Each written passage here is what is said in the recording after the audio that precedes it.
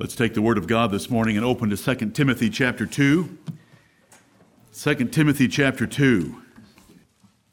For all you to be in a place like this, going to do what we're going to do today, there's a lot of peradventures sitting in pews. Amen. A lot of peradventures. Thank you, Lord, for your peradventure toward us. Amen. To grant us repentance to the acknowledging of the truth. And to be recovered out of the snare of the devil, who are taken captive by him at his will. 2 Timothy chapter 2, the Apostle Paul writes his favorite ministerial student, Timothy, and gives him these instructions in the last 3 verses of 2 Timothy chapter 2. Timothy, and the servant of the Lord must not strive, but be gentle unto all men, apt to teach, patient, in meekness instructing those that oppose themselves, if God, peradventure, will give them repentance to the acknowledging of the truth, and that they may recover themselves out of the snare of the devil, who are taken captive by him at his will. Amen and amen. Verse 24. Paul tells Timothy how to conduct himself perfectly as a true minister of Jesus Christ. He is not to fight with men. He's to be gentle unto all men. He's to be apt to teach. That means he's supposed to put his emphasis on teaching. He's to be patient with men, and he's to be meek, not looking for any praise or glory himself, and he's to instruct those that oppose themselves. Now, if Timothy were to do all of that and to do it well, that doesn't mean success. Success is a result of what comes next, conditioned upon that if. If God, peradventure, will give them repentance to the acknowledging of the truth. We chose a lie in the Garden of Eden. No one else knows where death came from. We know where death came from because the Bible tells us where death came from. We know where life came from. We know where death came from. If we're able to evolve life over the last 60 billion, trillion, quadrillion years, they don't know the difference between quadrillion or billion. If we were able to evolve life from nothing, why haven't we got rid of death? Because we know where death came from, because we know where life came from, and life came from a creator God, and death came from a God that's a judge of this planet and of all rational creatures that he's created, and we chose a lie in the Garden of Eden, and the consequences of it are all around us. No matter what we eat, no matter what doctors we go to, no matter what we learn, no matter changes in lifestyle, we're going to die. And that's the truth of the matter. But they can't acknowledge it. They can't accept it because they've got a lie in their right hand and they can't let go. Whatever lie they've chosen, whether it be the lie of Buddha, the lie of Vishnu and Brahma and the other Hindu gods, the lie of the Great Spirit, the lie of Allah and Muhammad, or the lie of evolution, it doesn't matter. They got a lie in their right hand, they can't let go. That's what we read last night in Isaiah chapter 44, verses 9 through 20. And listen, brethren, there's a woman that comes out to the well of Jacob at the city of Sychar and meets the Lord Jesus Christ. And she's in a religion a whole lot closer to the truth than the ones that I just mentioned. But Jesus is going to say to her, you don't know what you're worshiping.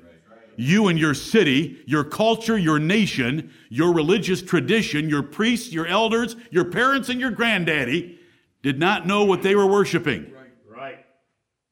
Because she had a lie in her right hand. It was called the farce of Mount Gerizim, which we're going to look at today. And that she couldn't let go until the Lord grants repentance. Then we all let go. Thank you, Lord, for helping us.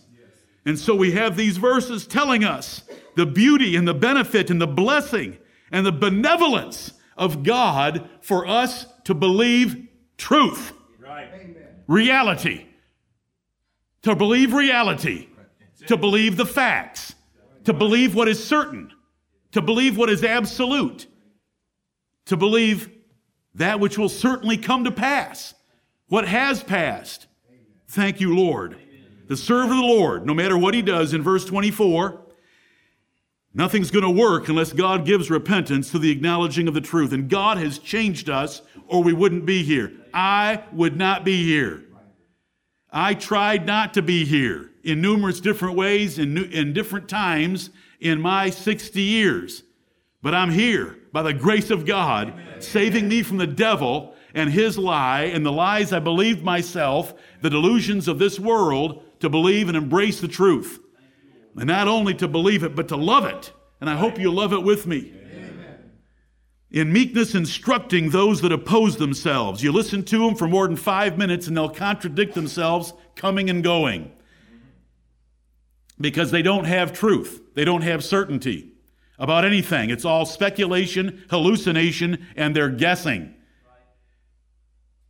They oppose themselves, and we would be opposing ourselves. I would say, when I was a late teenager, I'd say if you pushed me, yes, there's a God, but I was going to do what I wanted to do, and that was the opposing myself by saying there's a God on one hand, and if he's a God, he deserves everything I can give him. And yet I wanted to live my own life, opposing ourselves. And until God gives us repentance, we'll keep opposing ourselves. There's two things needed, and they're called the 2 R's. They're repentance and revelation. Repentance is God changing us. Revelation is what God has to bring us. And it takes the two of them for us to learn truth.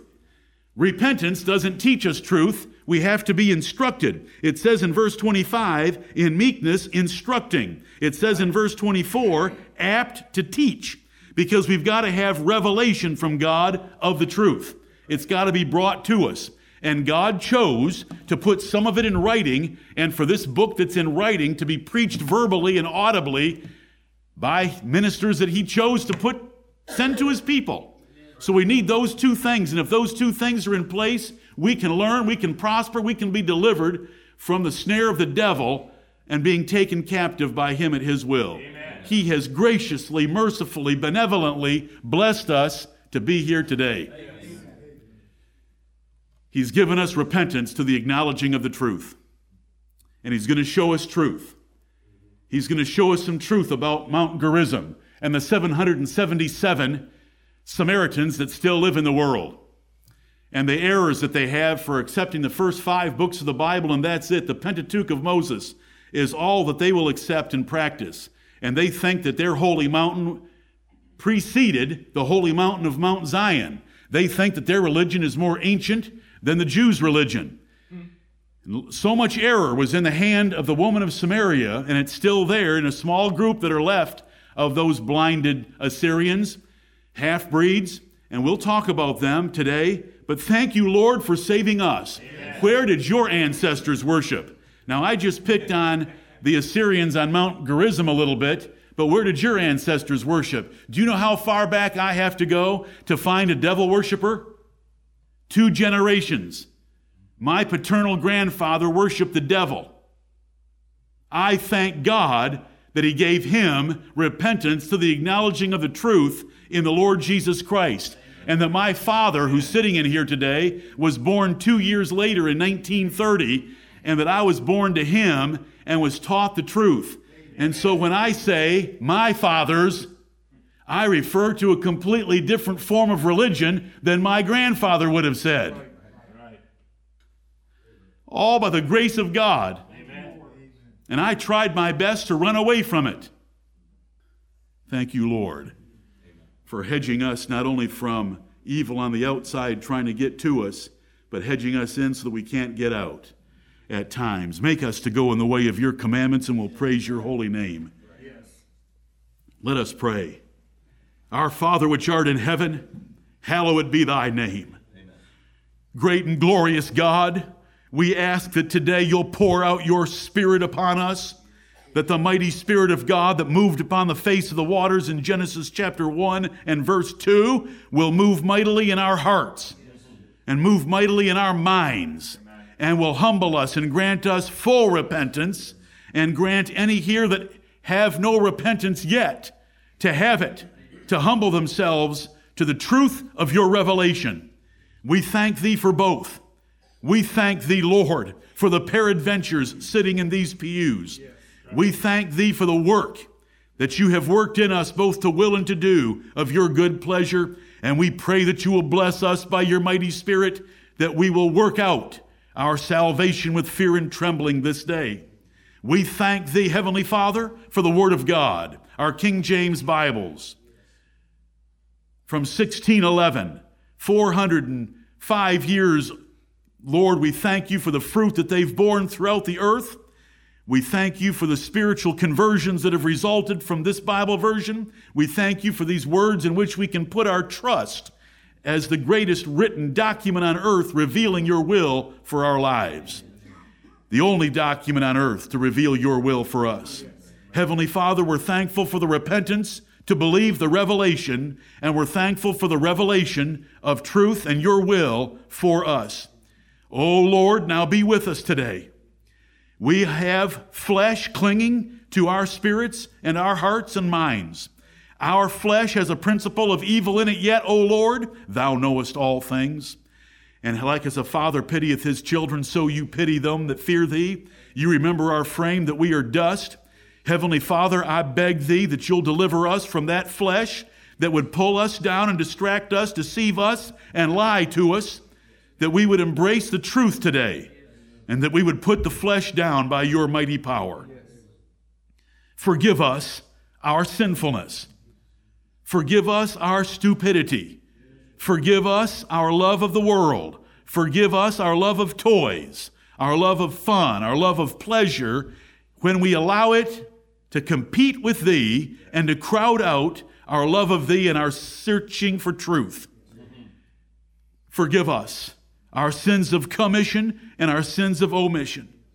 Heavenly Father, we pray for all your churches of saints throughout the world, in every place, that you'll be with them, that you'll bless them, and that you'll grant them a great measure of your Spirit as well. We thank thee for this gift of the Holy Ghost, made possible by the death, resurrection, ascension, and glorification of our Lord Jesus Christ. Amen. We thank thee for our nation. We live in the greatest nation on earth. We live in the greatest nation of history that we can read about. Right. We thank you for all the opportunities and privileges in it. But, O Lord, we confess the sins of this nation, for it has turned its back on thee, and even the lip service that it once gave thee, there is so little left. We pray that you'll preserve it for the sake of our children and our children's children. Yes. We thank thee, Heavenly Father, for this assembly and for our brothers and sisters of like precious faith. Be with us now. Unite our hearts individually, that they will not be divided nor distracted, and that you will unite our hearts together as a congregation, that with one mind, one heart, one mouth, we might glorify and praise thee. In Jesus' name we pray. Amen.